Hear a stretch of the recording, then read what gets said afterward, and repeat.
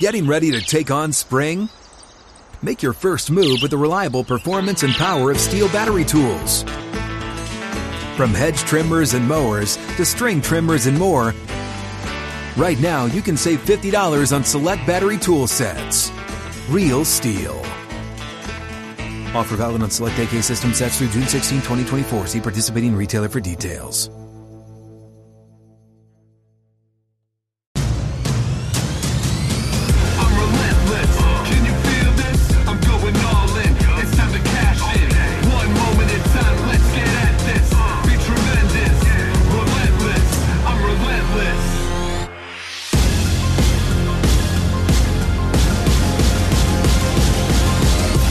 Here we go. This is the Skip Bayless Show, episode 93, in honor of a player you might or might not remember, Leroy Selmon. Played for my University of Oklahoma Sooners, then for the Tampa Bay Buccaneers. That number 93 is now in the Pro Football Hall of Fame. But he delighted me. He made many Saturdays much warmer in November and December when he and his two brothers played for my Oklahoma Sooners. I had Lucius, I had Dewey, I had Leroy in my defensive line, and trust me, it was not fair in the 1970s for my Oklahoma Sooners. All three of them out of Eufaula, Oklahoma, home of a friend of mine and Vanderbilt acquaintance of mine named Logan Sharp. I picked him up once on the way from Oklahoma City driving to Nashville to Vanderbilt.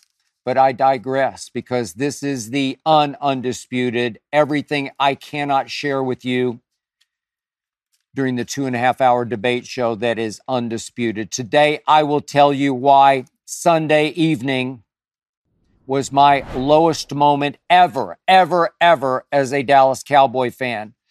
I will tell you why I threw Micah Parsons' jersey in my kitchen trash can after that game. I will tell you why Die Hard just might be my favorite Christmas movie.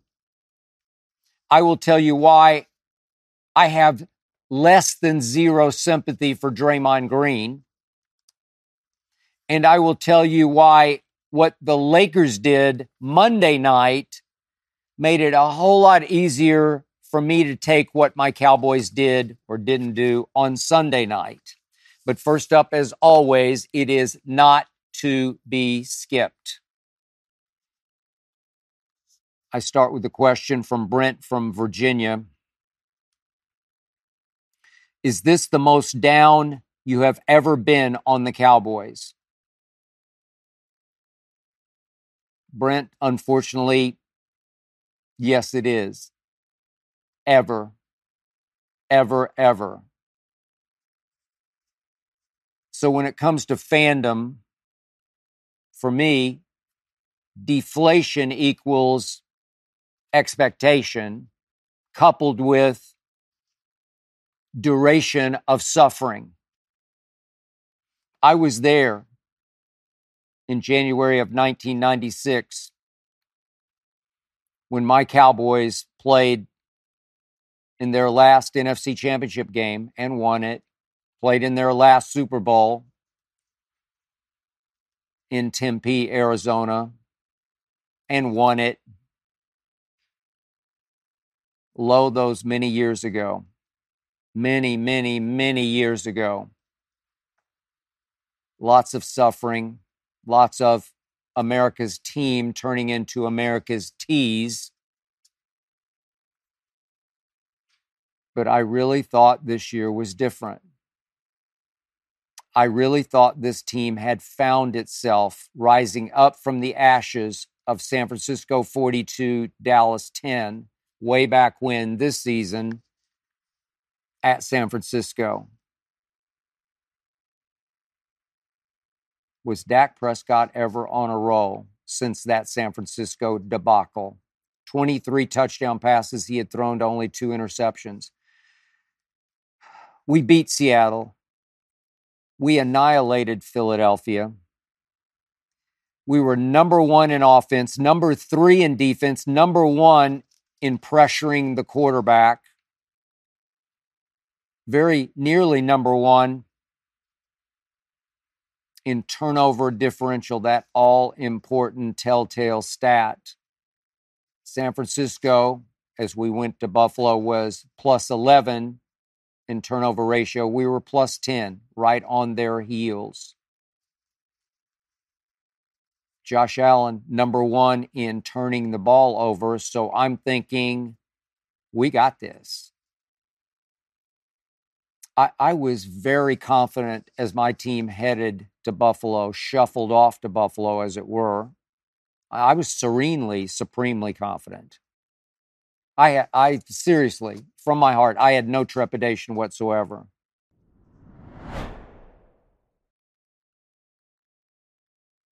I did not see that coming. I was not ready for that.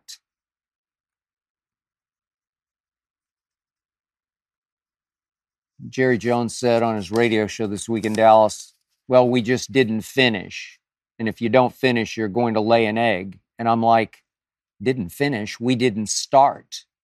We won the toss. We deferred. Buffalo went 75 yards in 12 plays, aided and abetted in the end by a needlessly silly penalty committed by a veteran leader, DeMarcus Lawrence. As I say, D-Law laying down the law. I don't know what would possess him to rough Josh Allen after he had let go of a pass that was bound for incompletion. Buffalo would have had to kick a field goal. We would have seized back some of the momentum at 3-0, but we gave them 4 more points, 7-0. Then on the next series, Dak Prescott, 23 touchdowns to only 2 picks. He missed Brandon Cooks, who had broken open deep. I said on Undisputed, well, at least he overthrew him. And Michael Irvin, the Hall of Fame Cowboy receiver, corrected me and said maybe it would have been better if he had underthrown him. Because at least on an underthrow, you might get a pass interference. He missed him nonetheless. That could have made it 7-7, but no. Then Zach Martin, my other veteran leader, commits another silly penalty after the refs had already flagged one of the Bills for a late hit on Dak Prescott. Zach went to defend our quarterback. That's noble of you, Zach. But the refs had already defended him for you with 15 yards, and you canceled it. You got 15. Sam Williams, an explosive, athletic pass rusher, great punt rusher, had the Buffalo punter dead to rights, was about to block a punt, left his feet for unknown reasons. The punt somehow left the punter's foot beneath him, and he roughed the punter. If you get your hand on the ball, you can rough him all you want. Blunder upon self-destructive, shoot yourself in the foot blunder. And all of a sudden, it's 21-3 at half. On the way to 31-3, which wound up 31-10 Buffalo. The problem is we weren't even competitive from the start. The problem is if at least Josh Allen had gone Superman late in the game on us, close game, hard fought, struggle, made some monumental, never to be forgotten play, beaten us by 3. I don't know. At least I could live with that. At least I could maintain a little hope out of that, but not out of this. No, we got exposed. We are Super Bowl pretenders, not contenders. You can't do that this late in the season. That is just the worst sign.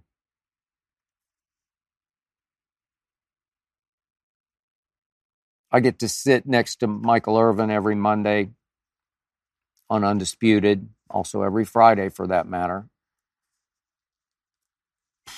And it occurred to me as that game wound down on Sunday evening, we don't have a Michael Irvin on that team.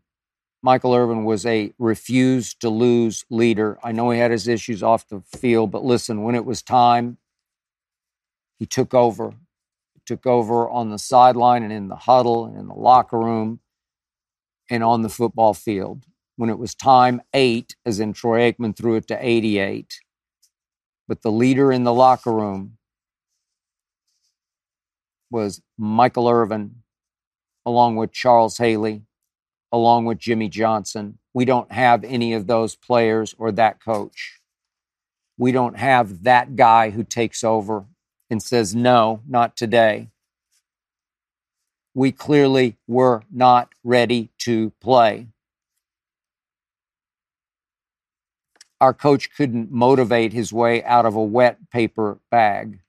And it did rain in the second half.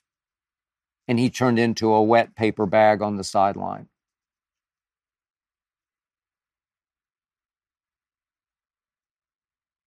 We are the most watched team in the history of sports.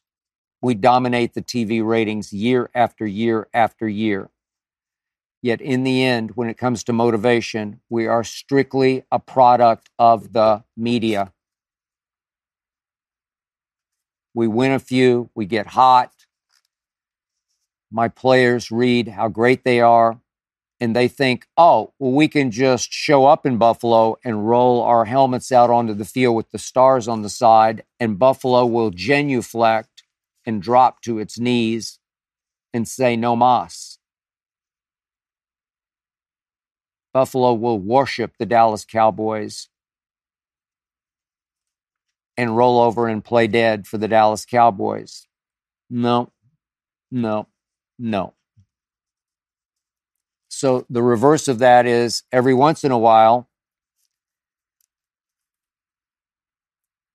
we stink it up and my players have to listen for an entire week to the shame and the ridicule heaped upon their heads until they finally get so sick and tired of it, they say, watch this.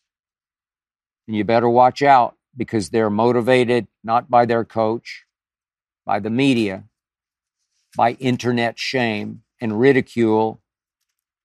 And they're still talented enough that if they decide, they can be just about as good as anybody this side of San Francisco.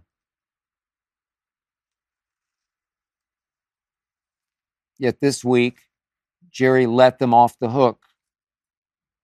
Jerry actually congratulated and complimented the coaching staff this week for putting this team in position to lose that game, meaning we were so good that that game actually mattered this late in the season, and he thanked the coaches for that.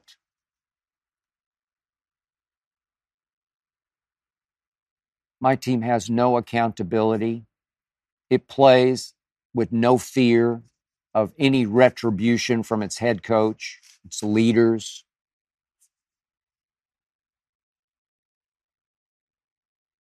Jerry's the nicest owner ever. He treats a lot of the players like they're his sons. He loves to rub elbows with said players. It's the Dallas Cowboy Country Club.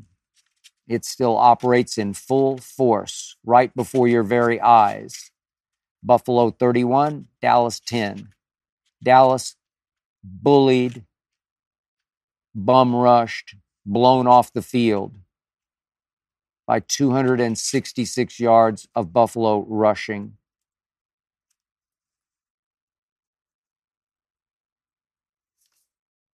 But Jerry's happy. In fact, I think Jerry actually was weirdly happy that we lost that badly because it feeds into the soap opera that is the Dallas Cowboys TV show. Here we go again. Going to Miami. Same point spread. We're a 1.5-point underdog. Not bad. 4:25 Eastern on Fox. Sis boom ba.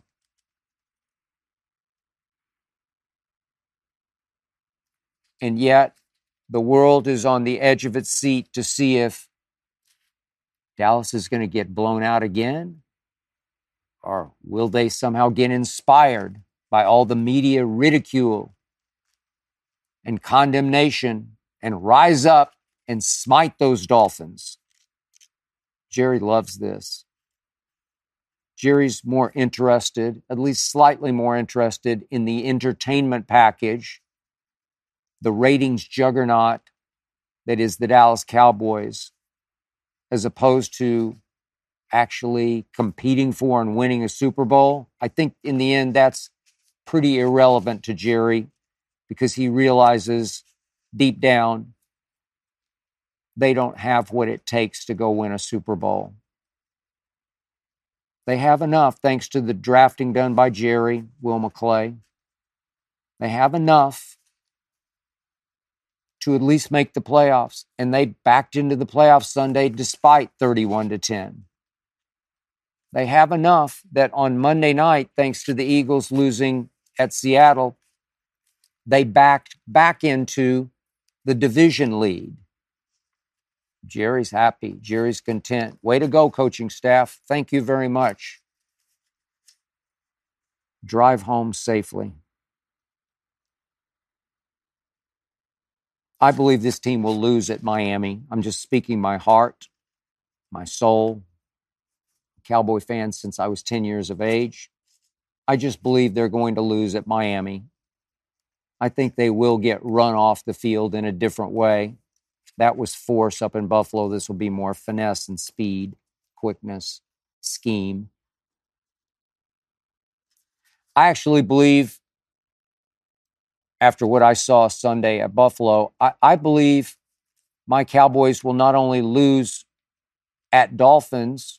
They've been awful on the road all year, except for the opener, 40-0 at Giants. Can't explain that. But I believe they'll actually come home and finally lose after, 15 straight victories at home. They play the Lions. I don't know if you've noticed this, but the Lions have turned into statistically a top 5 rushing team, but they might be a top 1 rushing team with Jahmyr Gibbs right now. He is running wild. He's a little better than James Cook, who ran the wildest on us, wilding on Sunday night in Buffalo. I think we'll lose to Miami. I think we'll lose to Detroit. And then what the heck? What's left? We play at Washington to close. Well, nobody's going to play. We're in the playoffs. We'll have a road playoff game. And now I'm left to root for, of all people, Baker Mayfield. Go, Baker, go. I need Baker to somehow beat Jacksonville. I need Baker to beat New Orleans at Tampa the following week. I need the Saints to lose to the Rams. I need the Saints then to lose to the Bucks. I need the Bucks to win or steal what's left of the NFC South. I need Shake and Baker to shake and bake. Because my only hope now is that my team would somehow get to play at Bucks. I'm not sure how it's mathematically going to fall, but could we maybe get another game at Tampa like we got last year when we sent Tom Brady into the sunset? Dak's game of the year. And then, of course, we went to San Francisco and Dak stunk right on cue. My defense played great at San Francisco, but not my quarterback. I don't trust my quarterback. He won the MVP at Buffalo. He cinched it. Most valuable pretender. I need the Bucs. We can't go win at the Saints. It's too hard to win there. Not sure where else we might get sent on wild card weekend, but give me the Bucs. I got a shot. They're aging and battered on defense. Got a shot. Maybe Micah can get after Baker a little bit, my pass rush. Number one in pressures. Maybe it can get after Baker a little bit. Brent, I haven't been so devastated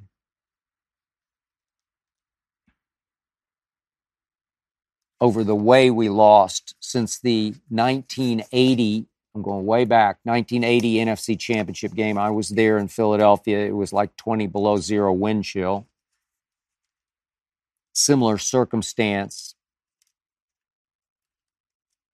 It wasn't James Cook. It was Wilbert Montgomery, who went for 194 yards rushing that day.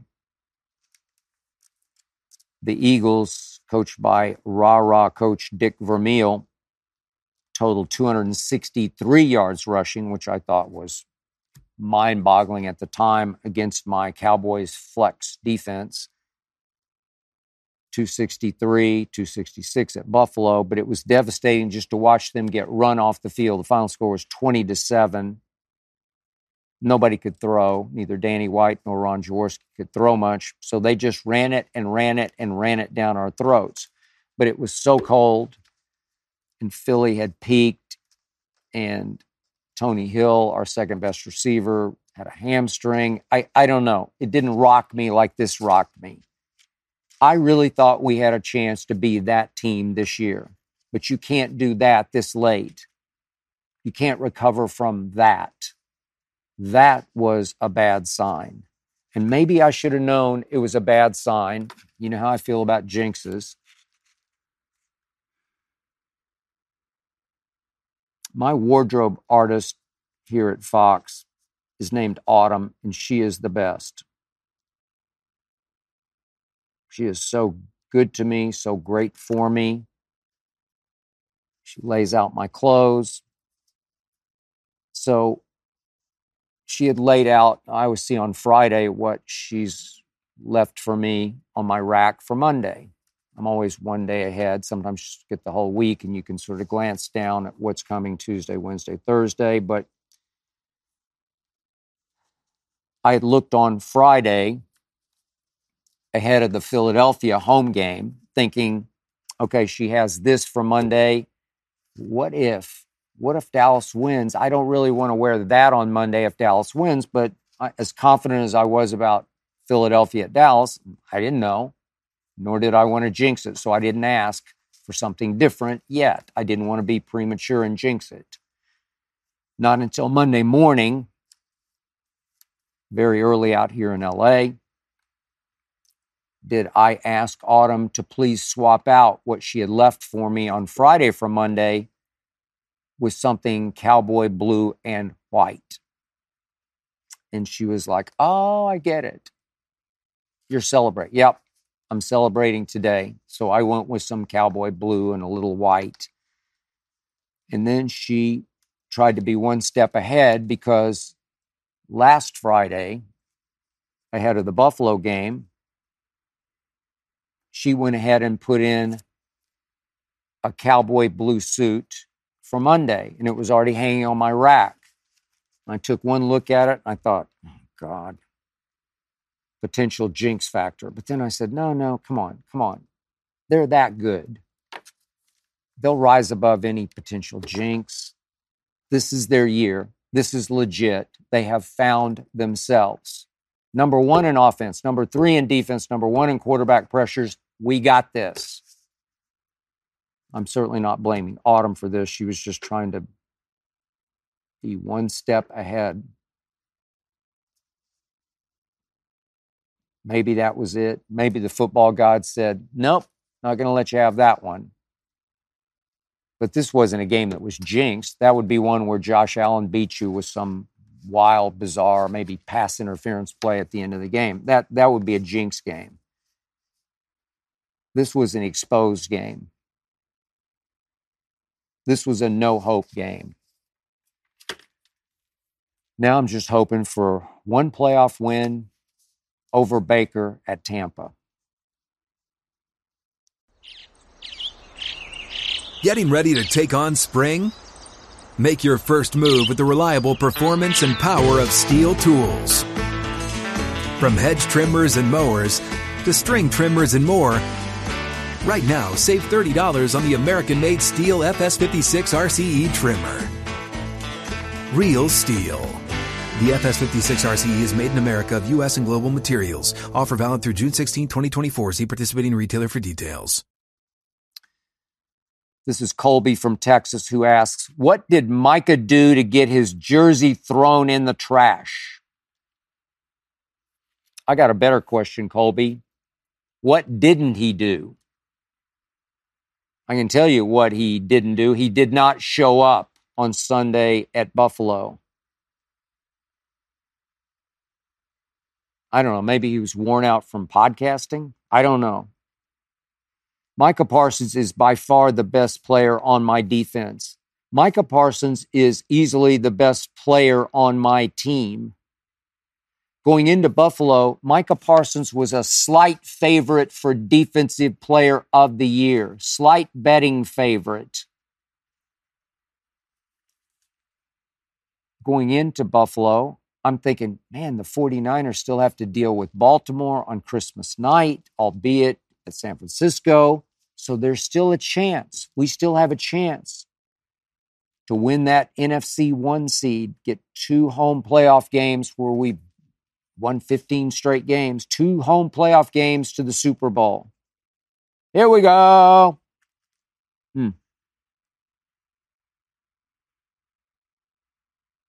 Micah Parsons on Sunday evening at Buffalo wound up with a grand total of 2 assisted tackles. 2 assists.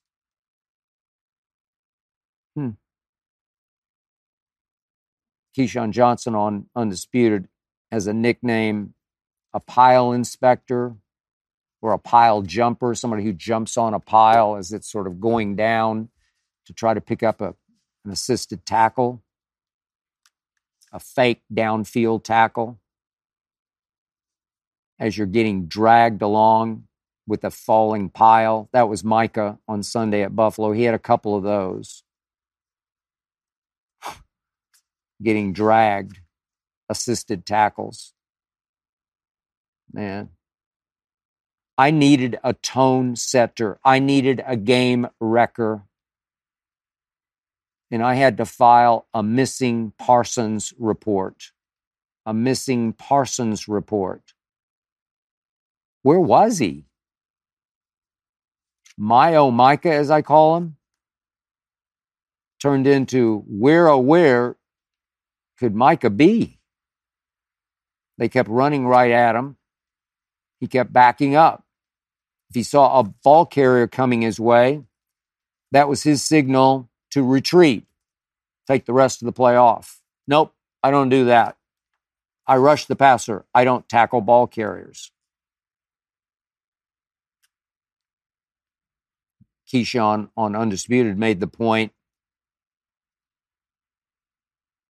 In the past, we've compared Micah to Lawrence Taylor, at least put him in the same distant sort of conversation with Lawrence Taylor, saying he's got a chance.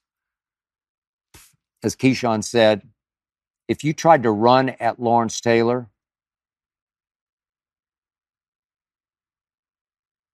he would tear up ball carriers. He would send you a message back, nobody's coming this way. I'll tear up your ball carrier, and then I'll tear down your quarterback. He was a bad you-know-what, Lawrence Taylor. I don't see that in Micah. Maybe he's not big enough. Maybe he's not strong enough. Maybe he's not physical enough. Maybe he's just not badass enough. Or maybe he's just been way overhyped, overrated, starting with me. By me. Micah faded down the stretch last year. I think he had a sack and a half in the last 5 games. And he has started his fade this year. I know he ended the Seattle game all over Geno. He was unblocked. I don't know how they figured that one out, but they didn't block Micah on the final play of the game.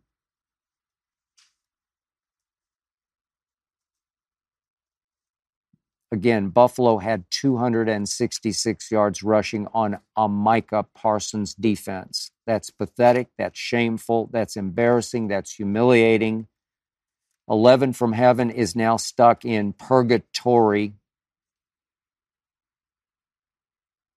And his jersey has been thrown in my trash where it belonged on Sunday night. That's why, Colby.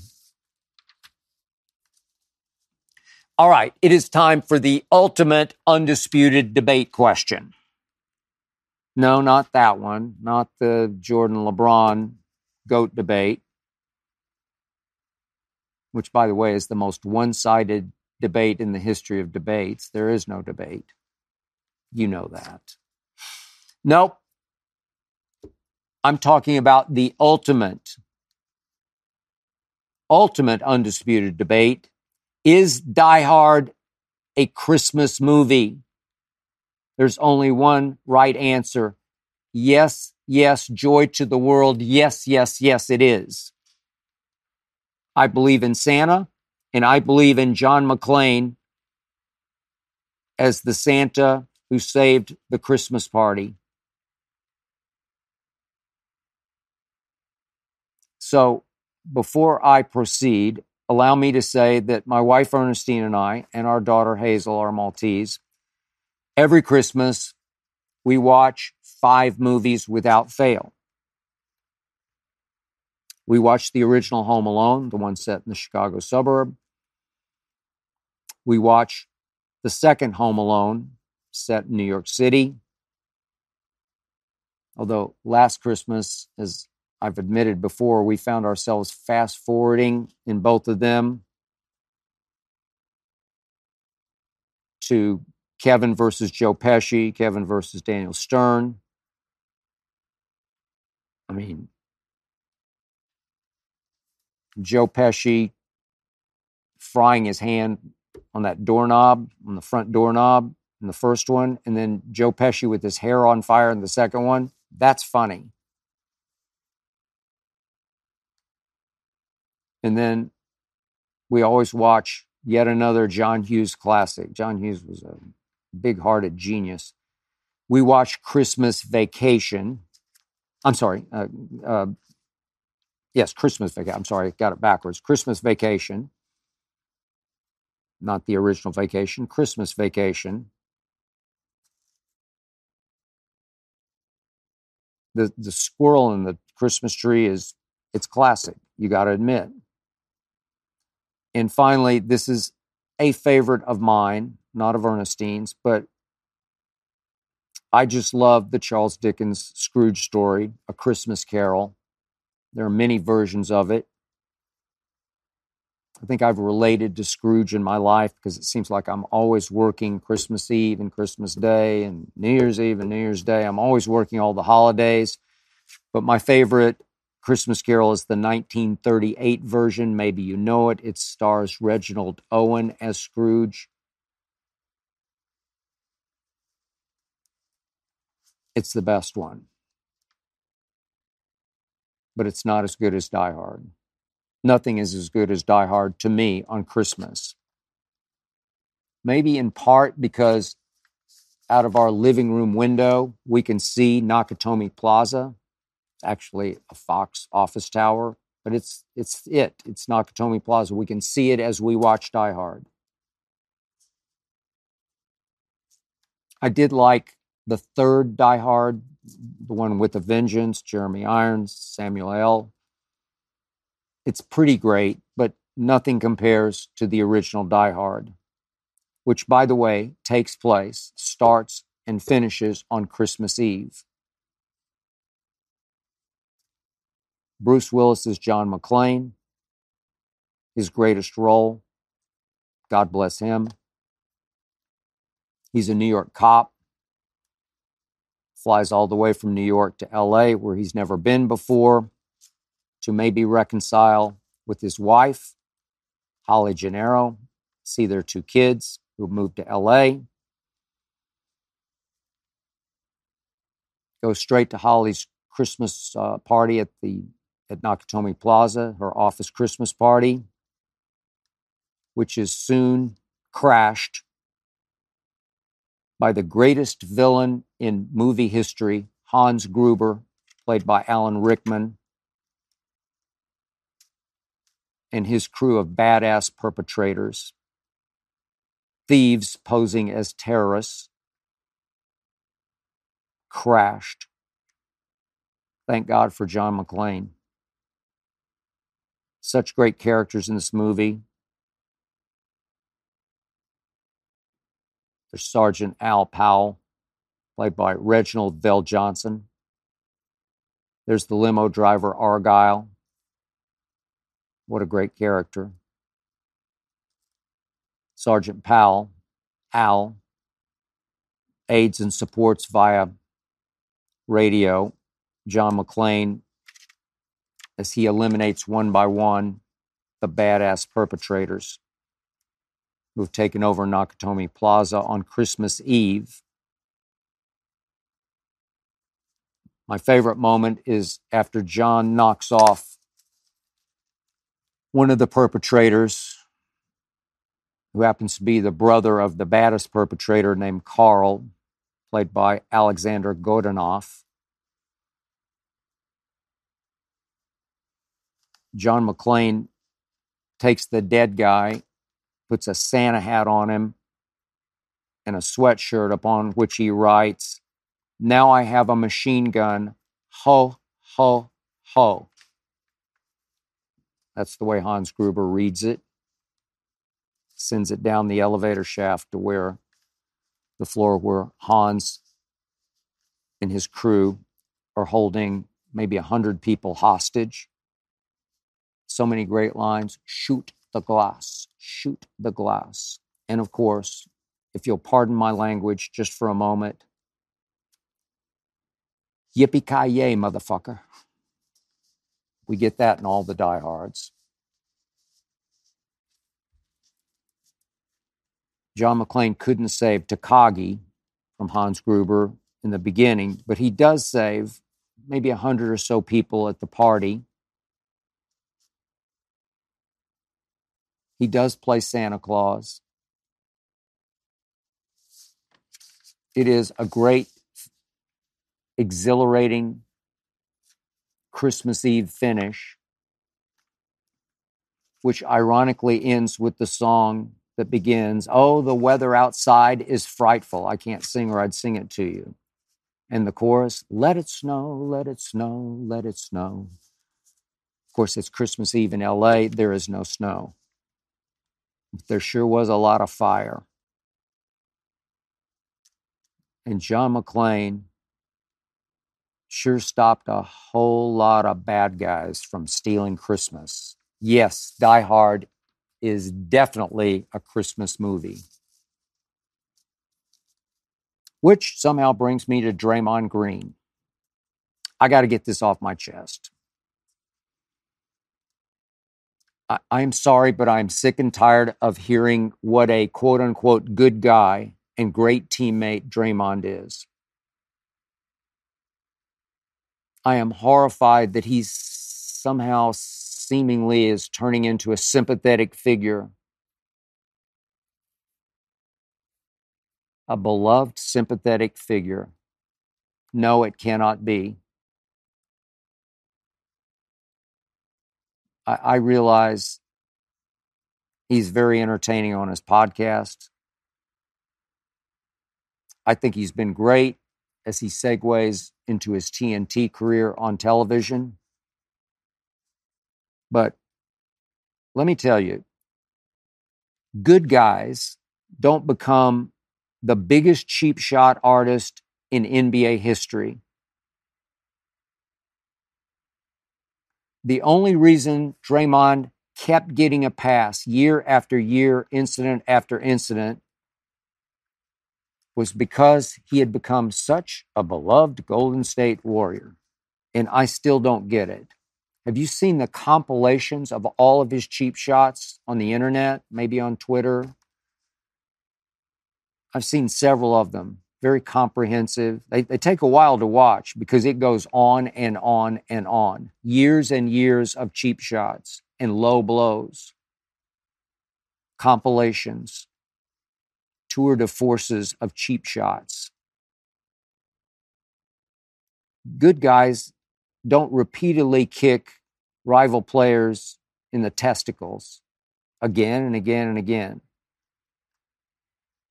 Good guys don't stomp on other players when they're down on the floor. Good guys don't put a Rudy Gobert in a headlock and yank him and yank him and yank him away like he's some wrestling villain. Good guys don't throw spinning punches at players guarding them in the corner. Good guys don't sucker punch a teammate. Good guys don't scream the B word at LeBron James in the heat of battle in Game 4 of the NBA Finals in 2016. Screamed the B word at LeBron. I'll just say it. He called him a bitch. You bitch. I mean, for me, that's the one word you can't take back when it's manhood versus manhood. I don't know. That's a line you can't cross, but somehow he crossed it with LeBron, and then before I knew it, they were business partners and best friends again. He also used that word on Kevin Durant as they sat on the bench at Clippers here in LA as Warriors teammates. They got mad at each other because Draymond wanted to dribble the ball up the floor, and Kevin thought, no, I think I should be doing it in that circumstance. Called him a bitch on the bench, and it led to Kevin's departure from the Warriors. I don't think good guys do that. That's just me. Good guys don't constantly cheap shot players that this quote-unquote good guy knows won't fight back. Have you ever noticed that about Draymond? He's always picking on somebody, cheap-shotting somebody that he knows with his high basketball IQ, he's not going to come back at me. Draymond is not an enforcer. He's not a real tough guy. I'm not saying he's a fake tough guy. He's just not a real one. He's not a Charles Oakley from back in the day. Heck, he's definitely not a Michael Jeffrey Jordan. You want to talk about badass. You just didn't mess with Michael unless you wanted to fight. Draymond does not want to fight. He just wants to hit and run. I have no earthly idea whether Draymond needs help. I don't know anything about any of that. I just know I don't have any sympathy for him whatsoever. Less than zero. This league, the NBA, has let him get away with this consistently outrageous cheap shot behavior for year after year after year. And it finally said, okay, no, that's enough. You're suspended indefinitely. But you know he'll be back sooner than later. You just know.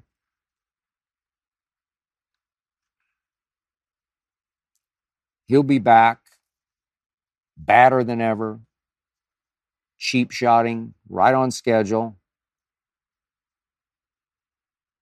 That's entertainment. That sells. That sells podcasts and TV careers. That's just Draymond. That's just what he does. I'm sorry. That ain't right. We're driven by the search for better. But when it comes to hiring, the best way to search for a candidate isn't to search at all. Don't search. Match with Indeed. If you need to hire, you need Indeed. Indeed is your matching and hiring platform with over 350 million global monthly visitors, according to Indeed data, and a matching engine that helps you find quality candidates fast. Ditch the busy work. Use Indeed for scheduling, screening, and messaging so you can connect with candidates faster. And Indeed doesn't just help you hire faster. 93% of employers agree Indeed delivers the highest quality matches compared to other job sites, according to a recent Indeed survey. Join more than 3.5 million million businesses worldwide that use Indeed to hire great talent fast. And listeners of this show will get a $75 sponsored job credit to get your jobs more visibility at Indeed.com/Bayless. Just go to Indeed.com/Bayless right now and support our show by saying you heard about Indeed on this podcast. Indeed.com/Bayless. Terms and conditions apply. Need to hire? You need Indeed. This is Aaron from El Paso who asks, I'll take a quick left turn here. Do you listen to music at all when you work out? Aaron, I used to. The pandemic changed everything, including that for me. I used to lift weights at Equinox here in LA, though I must admit, I ended up wasting a whole lot of time when I would go lift in public, so to speak, because so many people wanted to talk sports with me. So many wanted a quick picture with me. Then the pandemic hit. All the fitness centers closed, obviously, and I had no choice but to buy all the equipment I needed for home workouts. And I realized during the pandemic that, hey, not only could I save time by not getting interrupted at Equinox, but I could kill two birds with one stone at home because I could time my lifting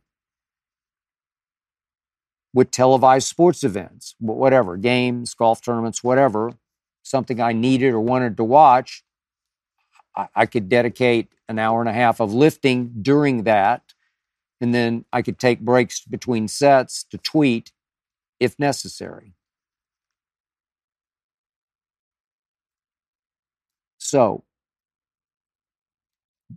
every once in a while, there is no game. My workout routine has to fall at a certain time, and I'm back to music to inspire me. So what's my go-to?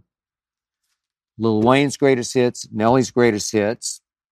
But remember, I'm still a child of, product of 60s, 70s, 80s rock and roll. It's in my blood. I grew up with it. I can't help myself. Beatles doesn't really work. I'm a big Beatles fan, but it doesn't really work for workouts. Rolling Stones work. Paul Revere and the Raiders work. The Rascals work. I know many of you won't have any idea what I'm talking about, but they work. Look them up. Check them out. Sly and the Family Stone work. Smokey Robinson often works for me. In Excess works for me. Prince definitely works for me. I was blessed enough to see him twice in concert. But I've said this before. I've mentioned it. I'm going to hit it hard on the head one last time. If I really need some rocket fuel, if I need the audio equivalent of my Diet Mountain Dew caffeine burst in the morning, you'll laugh, but I go Go-Go's. Check them out. Look them up, the Go-Go's. Nobody ever rocked harder than the Go-Go's, and I saw them twice in concert. Once out here at the Hollywood Bowl. Our Lips Are Sealed, Head Over Heels, Vacation, How Much More, Turn to You, Skid Marks on My Heart. Nothing gets me going like the Go-Go's get me going. The Go-Go's, when I need audio inspiration, are my steroids when I lift weights. This is Harry from Los Angeles. Cowboys losing and LeBron raising another banner has to be an all-time bad 48 hours for you. Right? Says Harry. Harry, you should be ashamed of yourself. Laker Nation should be ashamed of itself. LeBron James should be ashamed of himself.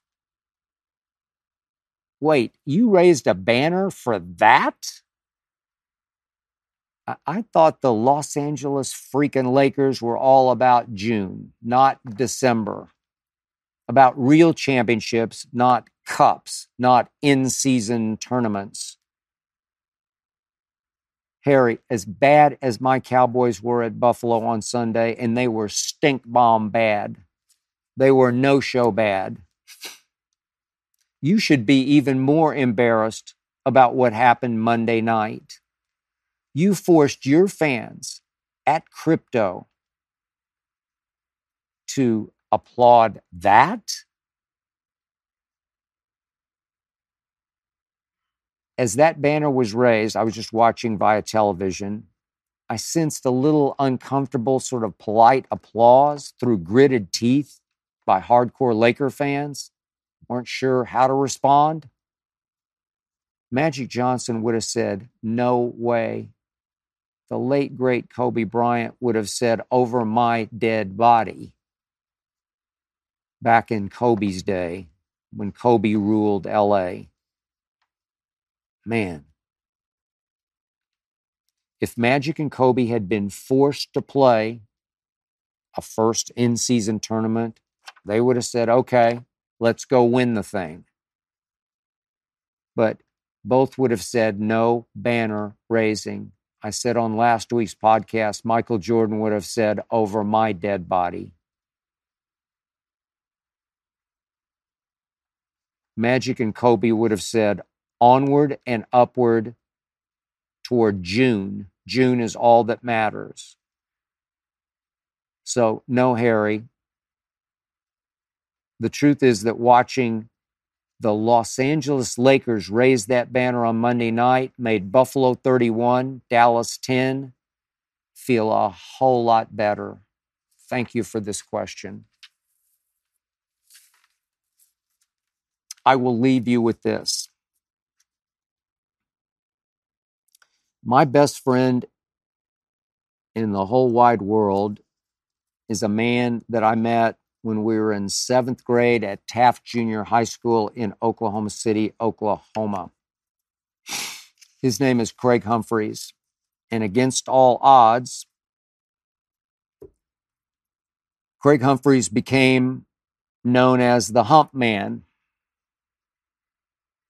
on Oklahoma City Sports Talk Radio, became a 30-year legend in sports talk radio in my hometown of Oklahoma City. And he has now chosen to retire. I'm not remotely ready to retire. I don't think about retirement. But Craig told me when I visited last summer, as I do every summer without fail, he said, "I think it's time. I need to be with Bev, his wife, who's fought with cancer. I need a little more time with her and with myself." And I said, "I'm with you." But now, as he does retire, I just want to say publicly,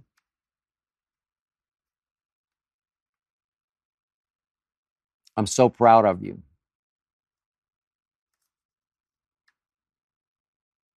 You worked for your dad's company with your brothers.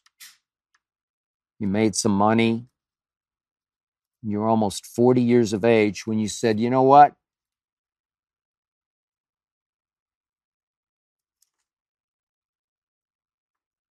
I want to become a sports talk host." And you went to school to learn how to do it. And then you started from the very bottom.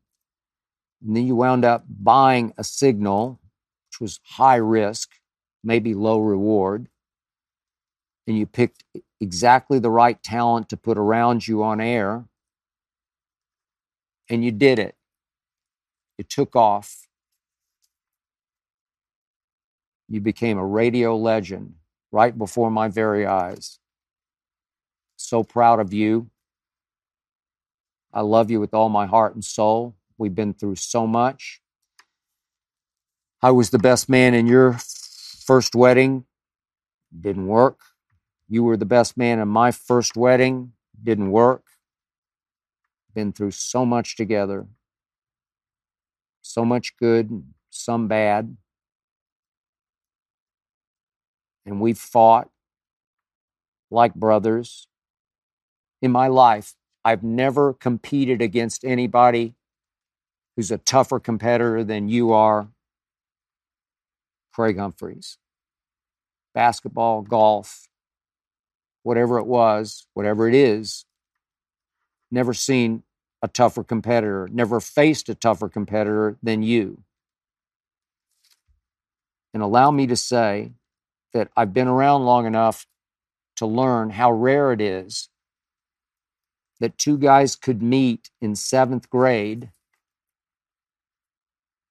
and become best friends in 8th grade and stay best friends all the way through all of that to now. All of my moves, I went away to Vanderbilt. I went to the Miami Herald. I went to the LA Times. I went to the Dallas Morning News and the Dallas Times Herald. I went to the Chicago Tribune. I went to the San Jose Mercury News out in the Bay Area. I went to ESPN in New York City and then ESPN in Bristol, Connecticut. And then in 2016, I came all the way back to LA to work at Fox Sports 1 here in LA, where I still sit. Through all those moves, all those times, good and bad, we stayed best friends. It's hard to do. It's very rare. I've been very blessed to know you and Bev and your son Sam, another cancer survivor who now is following in your sports talk footsteps at your station in Oklahoma City. God bless Sam. God bless Bev. And God bless you, man. I love you with all my heart and soul. That's it for episode 93. Thank you for listening and or watching. Thanks to Jonathan Berger and his All-Pro team for making this show go. Thanks to Tyler Korn for producing. Please remember, Undisputed is every weekday, 9:30 to noon Eastern. The Skip Bayless Show every week.